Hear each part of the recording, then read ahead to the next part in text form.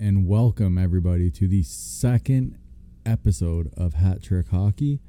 As always, I'm here with my sidekick and good buddy, Mr. Rob Sawyer. Rob, what's going on? The hostess with the mostest, Aunt Godette. What is going on, my friend? We're just getting to her, eh? Yeah, like always. So I was watching, I think it was Sportsnet the other day, I want to say, and Elliot Friedman comes on for an interview, and this guy, I didn't know if it was fucking Elliot Friedman or Tom Hanks in Castaway. Wilson! Did you see this man's beard and hair? Total beaut. Like, this guy, I started laughing. It was like 1 a.m. when I seen it, and I was cracking up laughing in bed. Yeah, that was a beauty picture.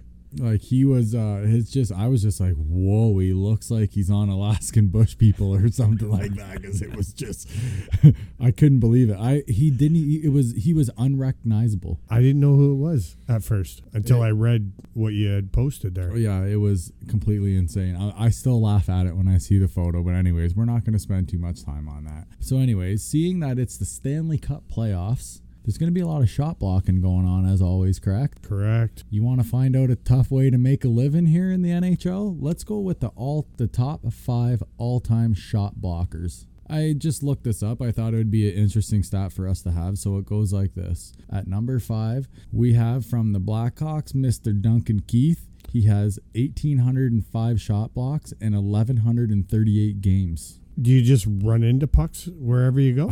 I don't know. Honestly, it gets worse. We have number 4, Chris Russell. Chris Russell has 1,901 shot blocks in 846 games. Jeez. Third one, Ron Hainsey. He has 1,933 block in 1,100 games. He's a beaut. He is a beaut. Second one, and the only one who's not in the league now, is Dan Girardi, and he has 1,954 blocks in 900 games, just over 900 games. And at the top of the list, and still active, is Mr. Brent Seabrook. He has 1,998 blocks. When he blocks 2 more shots, he will be the only guy in Stanley Cup history, not only Stanley Cup history, but NHL history, to record over 2,000 shot blocks. How many bruises are going in that? How many broken bones do you have? How many teeth are you missing? How many stitches have you got?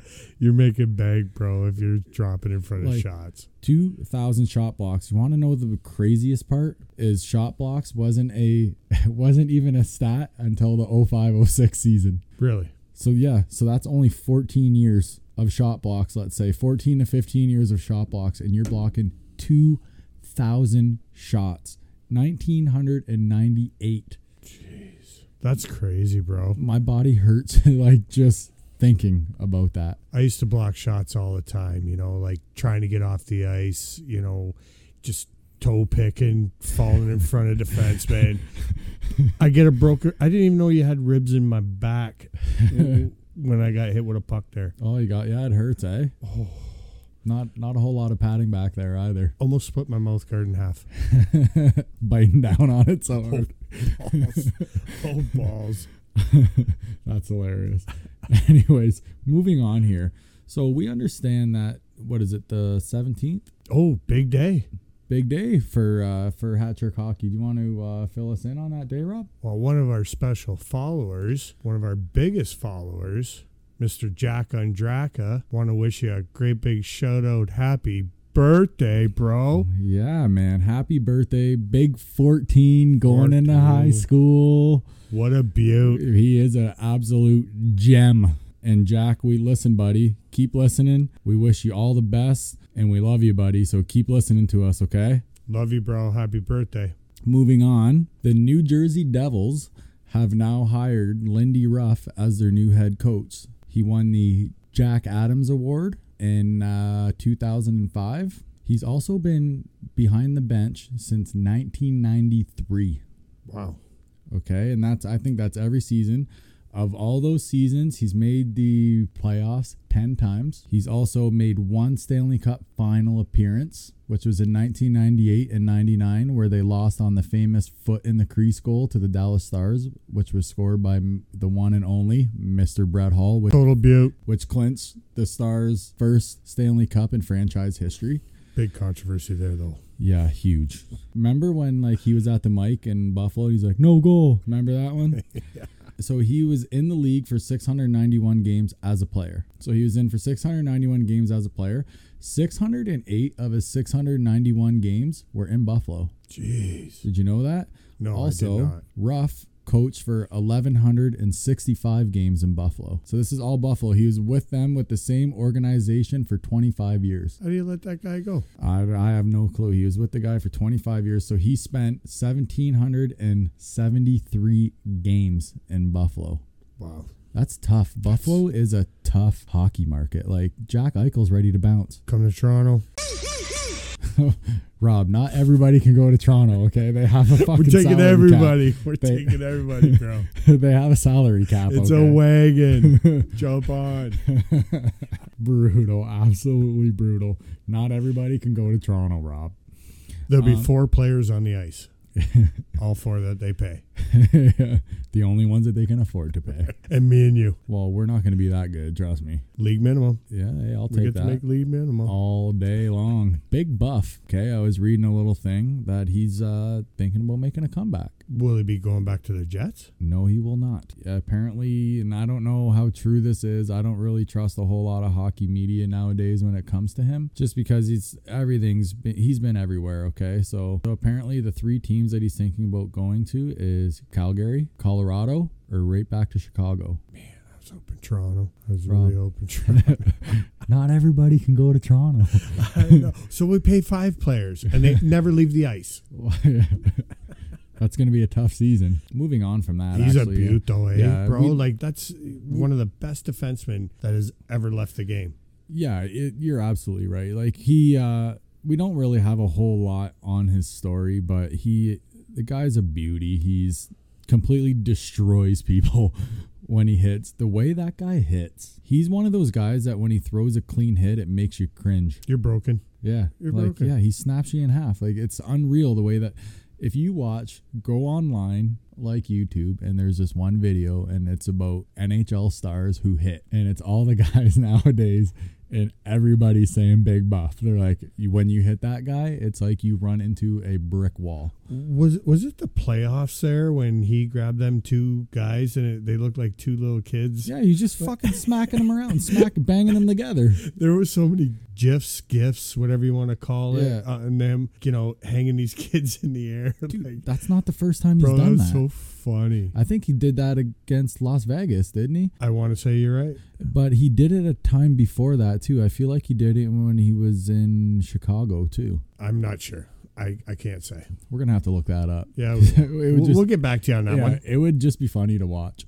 So I'm going to show you a photo here, Rob. This is Team Canada's roster in 2022. Have you seen this at all? I have not. You have not seen this at all? No, I don't do much research. You want to talk a wagon of all wagons? Here, I'll let you just read these lines out. Brad Marchand, Sidney Crosby, Patrice Bergeron. That's your number first one line. Yeah, that's your first line. Matthew Barzal, Connor McDavid, Nathan McKibben. Holy balls. Keep going. Steven Stamkos. Is that Braden Point? Yeah. And Mitch Marner. Yeah. Are you shitting when me? Mitch Marner's a fucking third liner? Keep going. Yeah, but your 4th line gets even better. John Tavares, Ryan O'Reilly, Mark Stone. That's your fucking 4th line. Good luck. Now, who's on D? Alex Pietrangelo, Oh, Cale Makar. That's Cale Makar from the Avalanche. Morgan Riley, Dougie Hamilton, Dougie. Teach me how to Dougie. Shane Theodore, Yeah, I think so, yeah. and Drew Doughty. Yeah. Extras, Thomas Shabbat, Josh Morrissey. Yeah, those are your extras. Who's in net? Who's in net? Oh, you got to laugh at this one. Carey Price, Jordan Pennington. I say that right? Yeah. Carter Hart. Kata hat. Carter Hart. Is that how they say it? Kata hat? I think that's the way you say it. Yeah. Dude, do you think they're a fucking wagon or what? Untouchable. Should they Like- just slide over the gold medals now or? Holy balls. Your fourth line is John Tavares, Ryan O'Reilly, and Mark Stone. I'd like to see the cap hit on that team. Oh, and your extras on your forwards are Jordan Huberto. And you're going to torch me on the Del Vecchio. Alex Del Vecchio. Yeah, you guys will see during the interview. I fucking absolutely butchered this man's name. He's a complete legend, and I butchered his name. You guys will see. Whatever. Ladies and gentlemen, you won't see nothing. You'll hear it. Yeah. And Mark Scheifele. Yeah, like, this team's just insane, man. Like, who's going to beat these guys? I understand, okay, like, USA is going to have a good team. Yes, of course. They always do. Let's face it. It's going to be Canada. Actually, I don't know. I was going to say that it's going to be Canada, US in the finals. However, like, Russia's been fantastic lately. Finland, the Finns. The Swedes are always good, too. Like... The Czechs, yeah. Like, it's kind of a toss-up nowadays, but with this roster, it's, it's almost cheating. It's almost like a cheat code in a game. Like, you know what I mean? Sorry, everybody. Hilarious. So, here's a little fun fact for you, Rob. Did you know that... Did you know that Hall of Famer on the mound Tom Glavine in 1984... was drafted by the Los Angeles Kings? No, I did not know that. For goalie? No, he was a skater. I don't know if he was a forward or a D, but yeah, he was a fucking NHL draft pick. That's crazy. A pitcher. What can't that guy do? Play football? Maybe he can. I mean, maybe he'd be a good quarterback. QB. You never know. QB would be the only thing. He's not the largest of guys, so he would probably have to be a QB, right? He made bank, bro. Oh, dude, the guy was one of the best all time. He's like in the Hall of Fame. Guy was a strikeout machine, painted corners. The guy was fantastic. On all those notes there, we like to keep everything nice and short for you guys, just to, keep the show moving and everything. We have a unreal interview. We have Mr. Brent Webster. Total beaut. This episode of Hat Trick Hockey is brought to you by the McGregor Columbian Club has 2 rooms to accommodate gatherings from small birthday parties or corporate meetings to large wedding and banquet events with the ability to seat over 300 people. We have in-house decorators and rental items to work within your budget. Our spacious main hall makes it ideal to maintain distance between attendees. We specialize in our own roasted chicken, but also have a full menu offering and can work with you to prepare and serve your favorite dishes. We have fundraising opportunities for charities with our fish fries, pasta, and steak dinners and other events.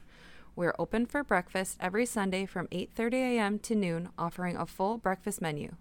Essex County Cornhole League is ready to start up as soon as we can at the McGregor Columbian Club. Check out our menus and events at McGregorColumbianClub.com or look us up on Facebook. And this next guy we have on was a former assistant coach for 3 years in the OHL for Windsor. He's also son of the legendary coach and NHLer Tom Webster. He is truly one of my favorite human beings. Please welcome to Hat Trick Hockey, Mr. Brent Webster. Brent, welcome. Hey, thanks, guys. So what have you been up to? Well, hockey-wise, not a lot. Work-wise, I've been still in the education sector, moved into the union office. Other than that, pretty much the same old. Are you working at the office full-time now and not in the schools? Yeah, I'm at the office full-time. I'm one of 3 time release officers that help service the secondary teachers in the public school board. Oh, nice. Yeah, I haven't seen you in a while, so I wasn't too sure on what you were up to now. So let's dive right into the hockey here. So where did you played in Windsor, right? Did you always play in Windsor? No, I came to Windsor when I was in 10th grade. Oh. I grew up in Niagara Falls, Ontario. That was our home base, and then we would travel away wherever the hockey season took us, and then return back to Niagara Falls for the summer. So I've been all over North America, Utah, Oklahoma, New York, Massachusetts, Connecticut. I'm a bit of a world traveler. So you got a lot of nice luggage. We got frequent flyer miles, that's for sure. A lot of frequent flyer miles. Now, did you play any junior anywhere or college or anything like that? I played Junior C and Junior B locally, Junior C in Bell River. Junior B, I played for the old Windsor Bulldogs. Okay. And I was drafted actually by the Spitfires, but didn't end up playing with them. Oh, you didn't end up playing that? Your dad cut you? No, I think I cut myself. That was the year they went to the Memorial Cup, and I could see with Adam Graves and Mike Wolak and Kelly Kane and all of those guys ahead of me, I went down and played Junior B for the year, and then I started full-time university after that. So tried to be an academic. Nice. Now, did you coach anywhere before like Windsor? Obviously, right? You probably had some coaching before you just jumped into the OHL. So I coached the Leamington Flyers Junior B. I was an assistant coach out there for 5 years. Then I joined the Spitfires for 4 years. I filled in 1 year when Dave Perpich took over and he needed an assistant. Then helped out there. I went to the Windsor Lancers as well for 4 years. So about 14 years of coaching. Sorry, Rob. How old were you when you started to coach? So I started in Leamington when I was doing my teacher's college, and that would have been in 93. So I would have been 23 years old when I started. You actually coached a good friend of the show here. Yeah. Mr. Michael Paley. You coached him in Leamington, he said. Oh, I've coached a number of guys in Leamington, so yeah. So Mike just reached out to us just actually earlier on today, and he's like, he used to coach me when I played in like Leamington and stuff. Yeah. So moving on though, how did everything come about when you started to coach with your dad? Like, how did that come about? Did you apply? Did he just kind of say, hey, we're doing this? Like, how did that work out?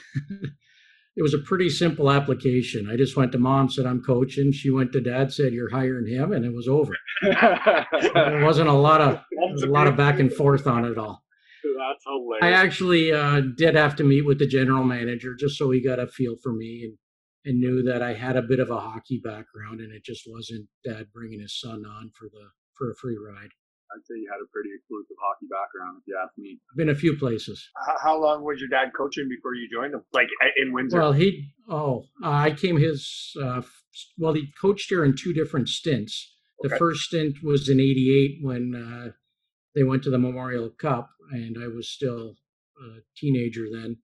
So the second time around, I was with him right from the start. So we came in together. So one of the things, you were in Windsor for 3 years. What I want to know, one of the things that I've always kind of wondered, because the OHL back then was kind of like, it was crazy. Like when it comes to the aspects of like the fighting and stuff like that, like you don't see that stuff much like nowadays. So what I want to know is like, what's one of the craziest games you've ever seen? Like, is there a lot of fights? Was it even just something with a lot of goals? Like what's one of the best games you've ever been involved in? We had a game in Windsor Arena, the old barn.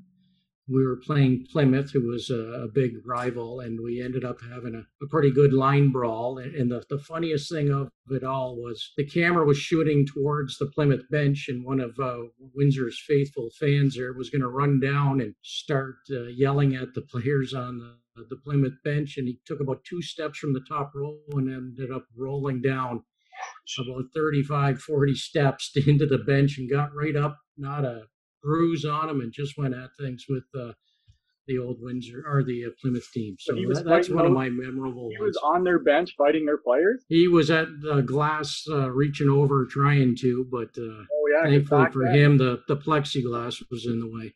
Oh, yeah, because back then they had that shorter glass in the barn, right? Yeah, they did. One where it was like if you sit near someone wires it around the boards, you got to watch it or you're going to eat it.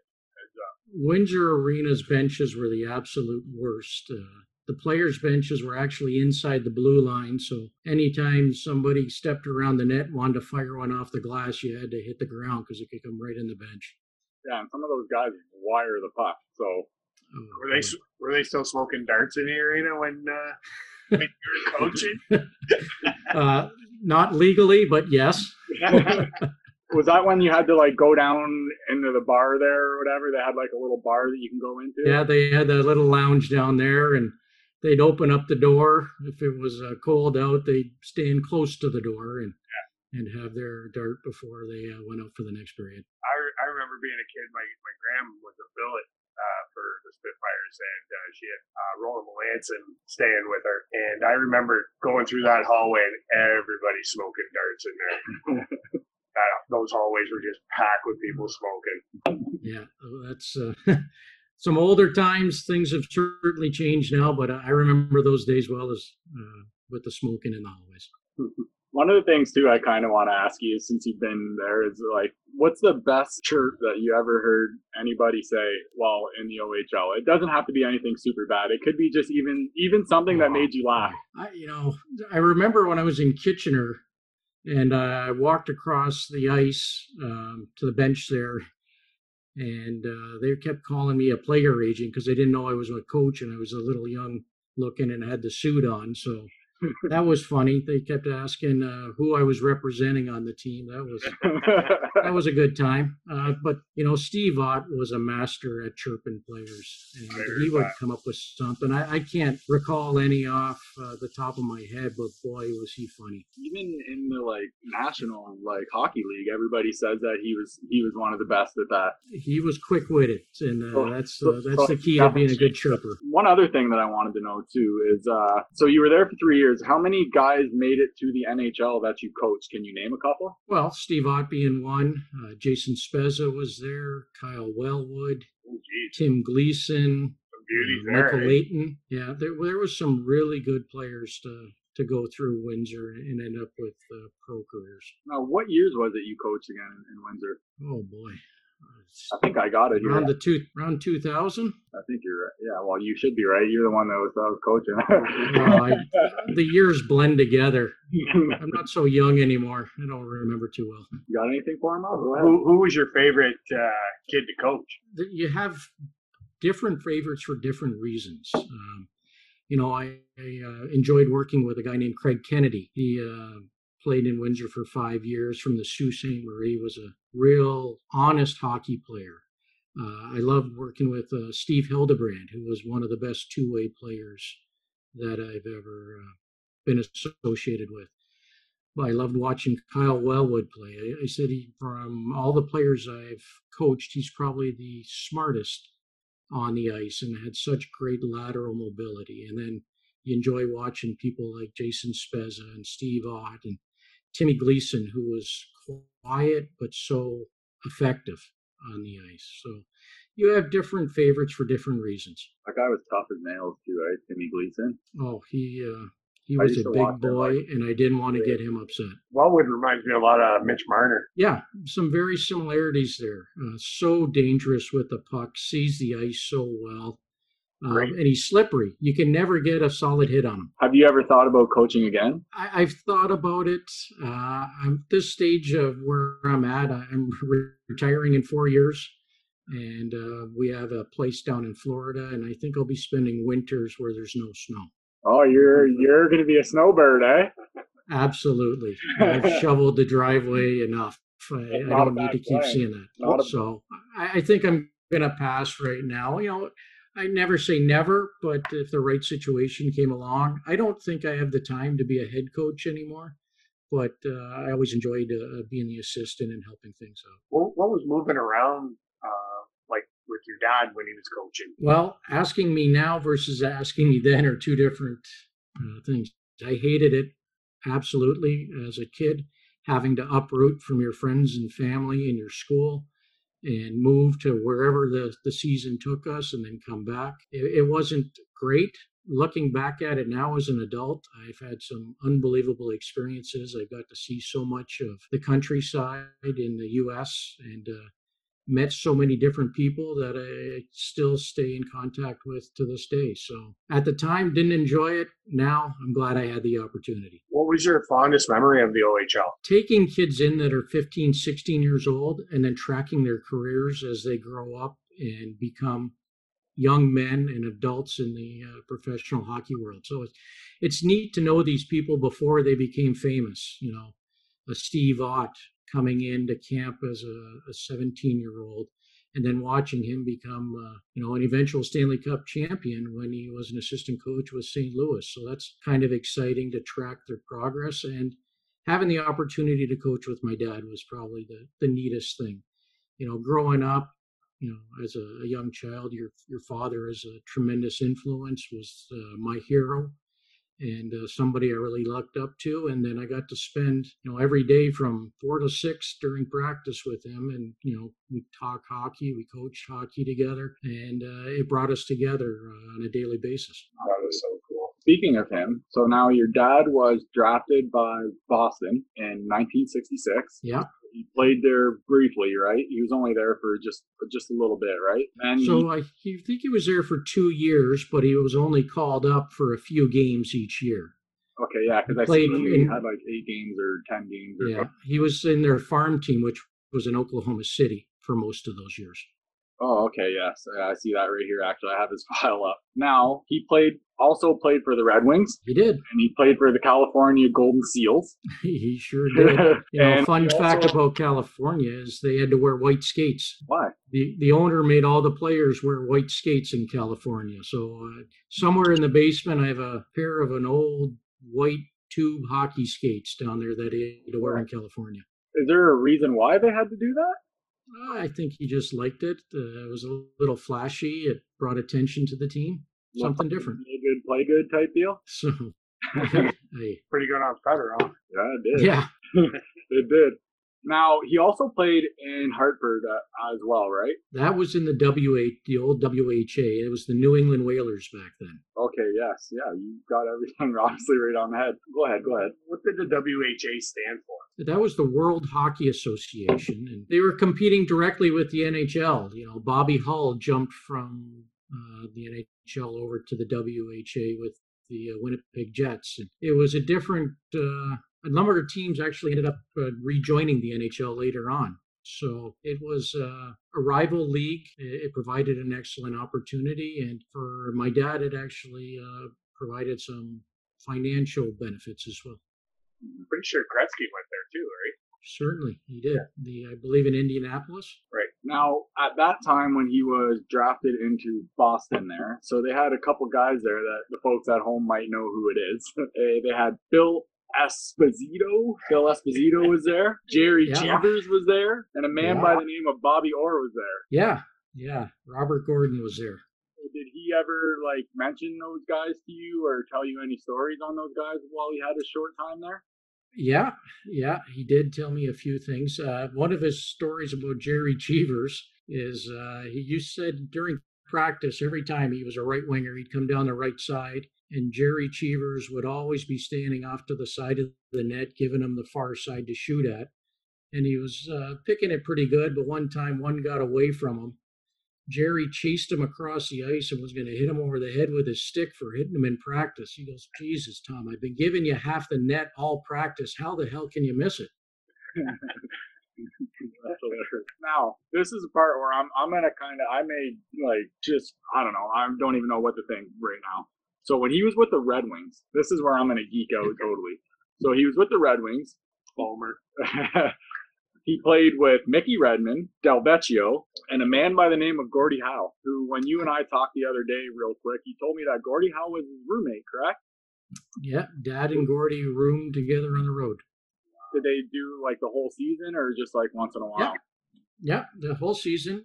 Gordie and Dad became great friends.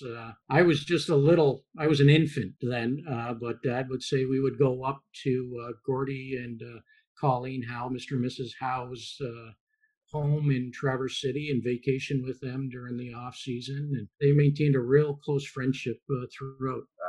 That was my dad's idol growing up, and the chance to room with him and then become friends with him. That was my something mom's special. favorite too. Yeah. My dad wore number 8 because he said he could never be as good as Gordie number 9. So he always just went one below it. Did he ever tell you any stories about when they were on the road or anything together, something funny, something good?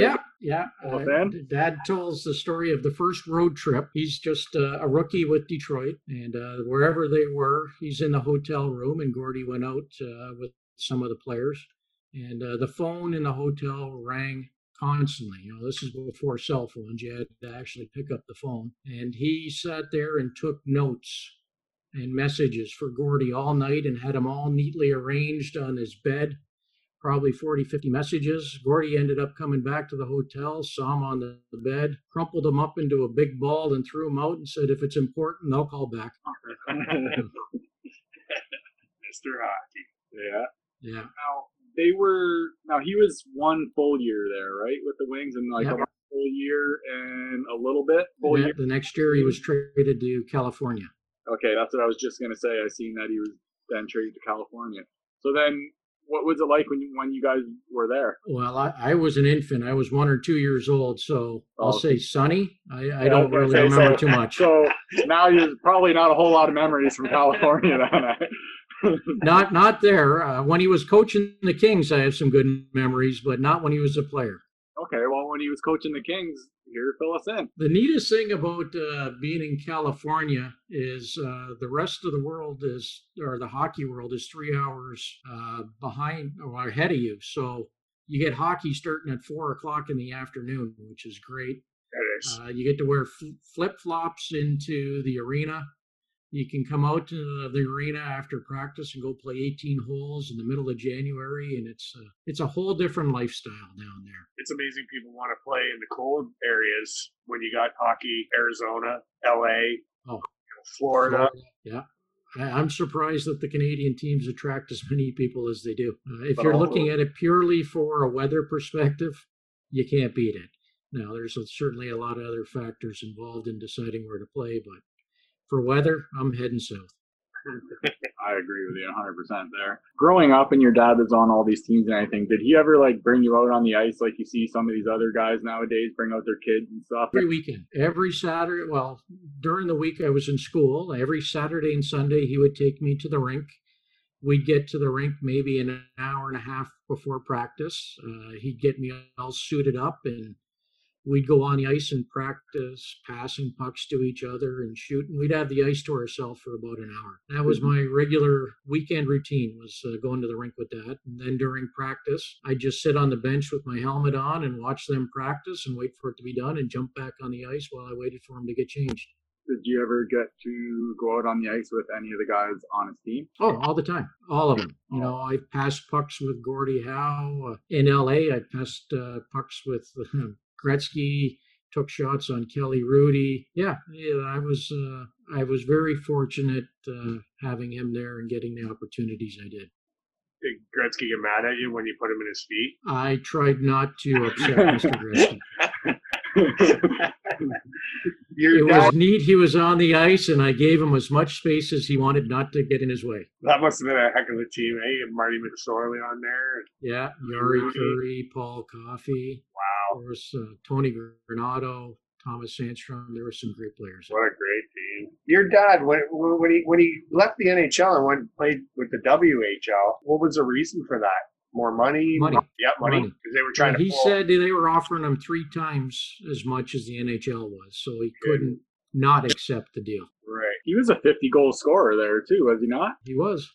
He scored 53 and 50 1 year, so he had 103 points. That was in 72-73. Yeah. That's a hell of a year. They won the Avco Cup that year. He had some really good years in the WHL with New England. Yeah, he only played in the WHA with New England. Yeah, he had 3 of his 5 or 6 years there. He scored 40 or more. Yeah, and the other years he was dealing with back issues. He had some injuries that kept him out of some games, or he'd have some pretty good stats for those years as well. Also, 1974, I'm getting here that he was on Team Canada. Yeah, they played the Russians. So the everybody knows about the 72 Summit Series. Right. 74. The WHA put a team together to play against the Russians. So, Gordie, Mark, and Marty Howe were all on that team, as well as a number of people. And they played 4 games in Canada, 4 games in Russia. I don't remember hearing much about that. It was not televised, or? It was televised, but I don't think when it wasn't the NHL, it didn't have as much publicity. Oh, okay.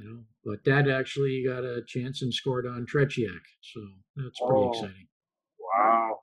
Was there a time that your dad was a player coach? Yeah, in Adirondack Red Wings. So after his WHA folded, he came back with the Detroit organization, and he was trying to work his way back from an injury and got sent down to Adirondack, which was their farm team, and was actually kind of a player coachish for some of that season. He then went home, and the coach of the team actually went out for a jog and unfortunately had a heart attack and passed away. And Detroit called and said, listen, we're in need of a coach. Are you interested? And he went right back and never stopped after that. Did he ever get called Reg Dunlop?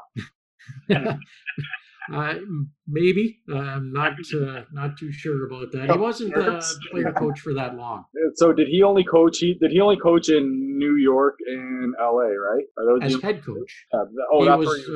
He was an assistant coach with Carolina, Philadelphia, Florida, the Hartford Whalers.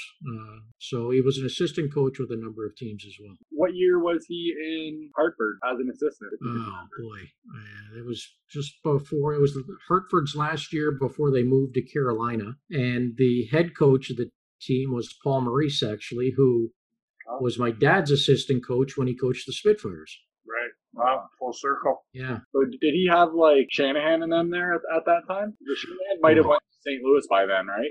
Yeah, I'm not really. I don't believe Shanahan was on the team at that time. You know of any guys that were on the team then? Oh boy, Glenn Wesley was there. Not sure. Ronnie Francis was with him in Carolina. I don't know if he was with him in Hartford as well, though. But yeah, there were some good players there. Your dad won a couple of 2 or 3 championships, correct? Yeah, he won the Memorial Cup as a player when he played for the Niagara Falls Flyers. He won the Avco Cup as a player with the New England Whalers. He then won the Calder Cup with the Adirondack team, and then he won a championship with Tulsa as well in the old Central Hockey League. I knew how to get it done. Yeah, he was I think he was a pretty darn good coach. I think he was a great coach. So listen, when everybody found out you were coming on, you obviously probably know what's coming. They asked me, I've had 100 requests to ask you this, okay? And it was literally 100 people asked me this. What the hell happened with him and Doug Gilmour? Did they just chirp or something? And he just, because I an old rock talk him the other day, and that situation. So this is this is the truth. They were chirping at each other, and my dad kind of stepped down from the bench and went in kind of in front of the players. And according to him, and I'll have to take his word for it. He said, was saying something like, Doug, you're too good a player to be doing this. Doug said something to him, and obviously it struck him the wrong way, and he hit him with a right, and hit him right in the chin. Then the entire Calgary team tried to get through the little partition between the benches at my dad. He was obviously kicked out of the game. He called me right away from the training room, and he goes, "Oh my God, my back is killing me. I had about 400 pounds of people on top of me there on the bench." And I said, "Dad, I think you're going to have a vacation for a little bit. You'll have some time to rest up." Yeah, he did land a mean right hand.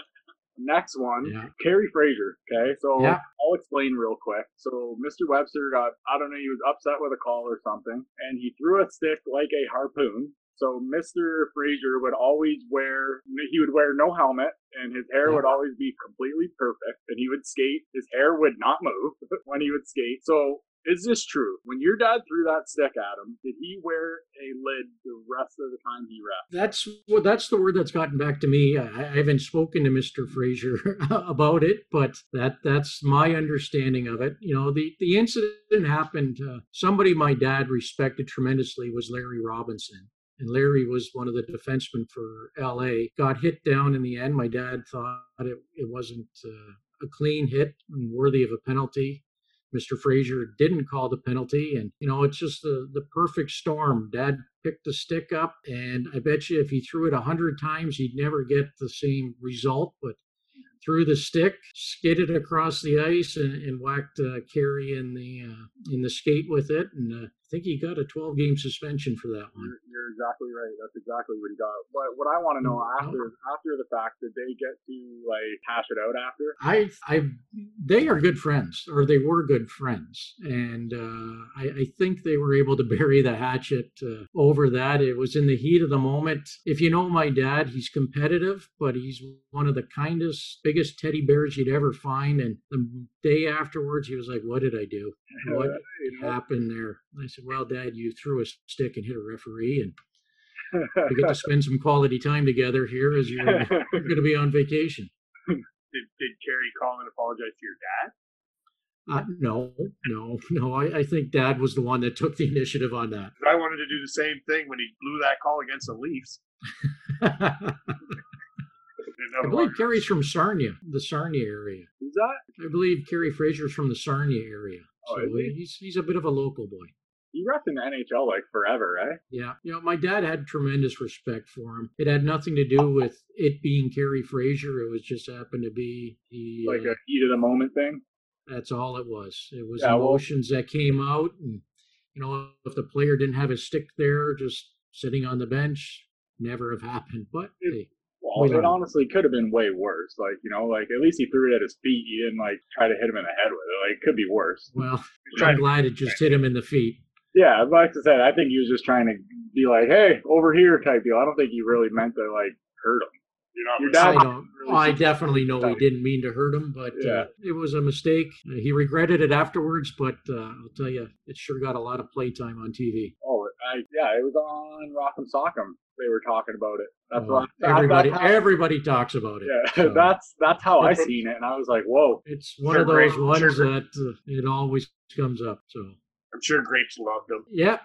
He and Dad had a real good relationship. They were real good. What was the one NHL player you remember the most? Like stood out, like was just just a few. One of my favorite people, and he's actually was the GM of Vegas and now one of the vice presidents, I want to say, is George McPhee. My dad coached him in New York, and he was just one of those guys that took a lot of time to know me. I was just a kid, and he took the time out of his day to talk to me and really get to know me. And then when there's a few Spitfire players from when I was younger that have been tremendous people and I would call friends, and Adam Graves, Peter DeBoer, Paul Maurice. They know me for Brent and not for Tom's son. Right, because I remember watching Adam Graves when I was growing up playing hockey, and so many nice things said about that guy. He's a tremendous person. He's a great hockey player and a better person. Yeah. You know, his number's retired by the Rangers, so that should say something about the type of character he had. Yeah, retired by the Spitfires as well, right? Yes, it is. Yes, it is. So what I'm going to ask now is if you had to pick right now, who's going to win this year? If you had to pick right now, who's going to win the cup? Boy, you know, it's going to be tough now. It's whoever gets on a roll because you're just coming back from all that time off. You know, everybody's fresh too, right? Yeah, everybody's fresh. Hopefully everybody's healthy, COVID notwithstanding. I like Tampa Bay's team. Toronto's got the right amount of talent. Certainly the offensive talent to take a real good run at things, you know, but it can be anybody's game right now. There's no clear favorite. You're talking about all but two teams playing every game on the road. Yep. So you're living in a hotel, and as much as, you know, living in a hotel is nice, it's not the same as, you know, half the time being at home and the routine that goes with it. You're eating meals out all the time. So it's going to be a real interesting race to the finish here to see who comes out on top. Do you think Toronto and Edmonton have the upper hand on these teams? Well, I think it doesn't hurt to be in your hometown, to be in your home city. I think there's merit to those variables that will help them out. Now, they're going to probably have to be in the bubble like the other teams, but still, it's a little bit closer, and you know, your relatives are a little bit closer, and that makes things a little bit easier. Yeah, that's nuts how those guys are doing. Like, some of them have to leave their, like, families and stuff for a long period of time. Months. Like, yeah, like months, yeah. Like, I don't know if I would be able to do that. 2-3 months, I think. It's going to be interesting. It's going to be tough, you know. Once they get inside that bubble there and they're quarantining amongst themselves, it's going to be a good race. You know, my brother-in-law is actually one of the video coaches for the Red Wings, and unfortunately they didn't make it in the playoffs this year. But he was talking about the next year's season probably won't start up until mid to end November. Wow. So, what did you think of that lottery, draft lottery? The way they did it, I thought was like, it was stupid. I get it.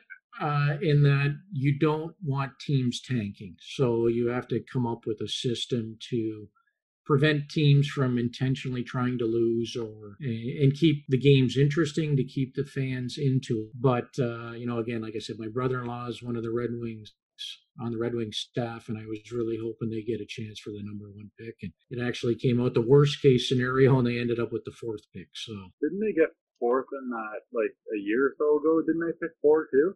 I think they were a little bit. Yeah, they were around there, 4, 5, 6, and they took the German defenseman Moritz Seider. Yeah, that guy's a monstrosity of a guy too, eh?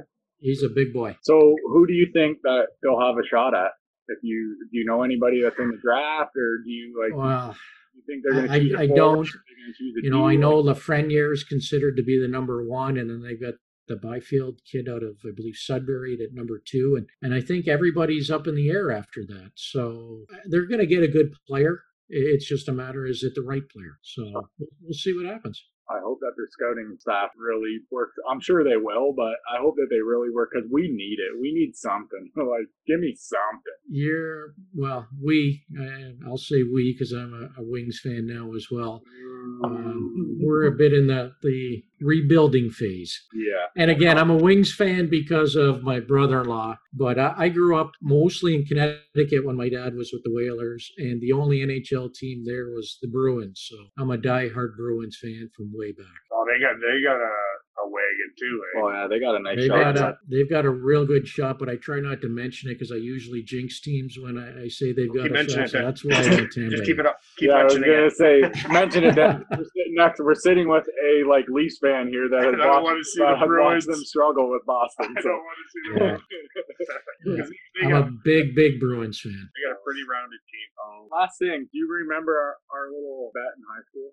Remember I used to joke you about your car, right? Because you had your Volkswagen, right? This was many years ago. Oh boy! So I had the Jetta. I do remember the Jetta, but I don't remember the bet. What was the bet? The bet was, remember how we had hockey, football, baseball. Yeah, the WOA activities. I do remember. You said that we had to win everything that I was involved in. We had to win everything. And then I got to drive your car because I always chirped you about your Volkswagen. Remember, I was like, you're going to let me drive that car if we win everything. Because I just got my full license, my G. And you were like, sure. And then it worked out to where we won everything. Like, absolutely everything. Baseball was the best, though. I used to love playing baseball there. It was just fun. It was just a day out of school, just playing baseball, hanging out with everybody, hanging out with you, Mr. Garrett. Mr. Whited. Yeah, it was just awesome. I will seriously never forget those times. Ever, ever, ever, ever, ever. You know, I golf with Mr. Whited, and we talk about those times as well. As teachers, those were fun. You know, we weren't teachers. We were colleagues. We were friends. And the kids we took on those tournaments, boy, we had some real good athletes back then. And I took a lot of flack from the other coaches. We were running up scores and all of that, but it sure was fun to be a part of. I was gonna say, you loved it. Us just destroying teams, eh? I didn't mind it too much. Do you have anything else for him, Rob? No, I don't. All right, Webby, we don't want to have you longer on here because we know you took some time out of your day. Plus, I backed you up a little bit on it so I could grab my daughter and stuff. So honestly, we appreciate you, man. We appreciate you sitting down here with us, talking hockey, talking about you, talking about your dad. We appreciate everything. And when all this stuff's done, let's hit a round of golf and have a couple beers. I'd love that. I'd really enjoy that. And guys, anytime, call. I don't mind talking at all about hockey, and especially Dad. You know, he's a special person. We just lost him in April, and I still miss him every day. Sorry to hear that. I really appreciate you coming on and helping us out with our podcast. It was great. Yeah. Hey, good luck to you guys. I hope it goes well. You know, you're investing in equipment now, so keep things going and enjoy it. We're really doing this, Harry. For sure. Yeah. All right. Thank you, Brent. Thank you. All right. There you have it. And this part of the episode of Hat Trick Hockey is brought to you by... Are you looking to hire a photographer? Check out Windsor's own Melissa Fay Photography, with affordable and professional services ranging from lifestyle newborn to weddings and any of life's important events in between. Mention Hat Trick Hockey and enjoy 10% off any service. Find her on social media as Melissa Fay Photography. Folks, Mr. Brent Webster, he was an awesome interview. I can't believe they were so close with Gordie Howe. What a beaut. That guy was amazing. Just an amazing interview. So interesting. I was just over the whole thing. I can't believe some of the guys that man has met. Yeah. And as you guys heard, I'm going to get torched for that name there. Del Vecchio. Okay, how do you actually say it? Del Vecchio. Del Vecchio. I don't know how I don't know. I'm a Red Wings fan. I should know this shit. So good one. Good Red Wing fan. Yeah, that's horrible. That's absolutely brutal. Also, at the top of the show here, you guys heard our Hat Trick Hockey music there. That was by our good friends in the band Ignore the Evidence. What a bunch of beauts. Great job, guys. Oh, we love the music. It sounds awesome. Huge shout out to you guys. Guys, check out their music. They rock. They're awesome. Oh, and Matt from McGregor. Thanks for the text, bro. I have a face for radio. Great chirp. You idiot. That was a good one. That was a good one. But in the same sense, I want to thank Kendra. Big shout out to Kendra for doing an awesome job putting that all together for us. Yeah, it was fantastic. It was she even like had to drive out to my house and stuff to fix the mics and stuff because we couldn't figure them out. So huge shout out to her. She does a lot for us, and honestly, Kendra, thank you from us. Honestly, she's a beaut. Total beaut. Total beaut. And we'd like to thank all the people that have liked and subscribed and supported us for this podcast. I'm overwhelmed on how many likes we had in a day. We were over 100. Oh yeah, guys, it was awesome. My phone was literally blowing up. It was just crazy. You guys just keep it coming. We love it. We do this because you guys are listening. You're all a bunch of beauts. Oh yeah, love you guys. Yeah, for sure. Also, we'd like to thank we have a few new sponsors as well. Oh, yeah. Who do we got, Rob? Oh, we got the McGregor Columbia Club. Yeah, huge shout out to them. And we also have Melissa Faye Photography. Nice. Yeah, so those guys chipped in and helped us out. We were able to upgrade our stuff, so huge shout out to those guys. And if anybody knows any other people that would like to sponsor, you're more than welcome to. Yeah, you can just email or inbox one, or you can inbox us on Facebook, Instagram, whatever you want. If we can get all the info out right to you, then all you got to do is just let us know. Text me. Yeah, text, call us if you know us, whatever you want. It's all good. We're here. We're going to be here for a while, so plan on it. But all right, I think that's about all we have for these guys for this week, eh? Ready to wrap it up. All right, guys. So until next week, this is Ant and Rob signing off. Peace.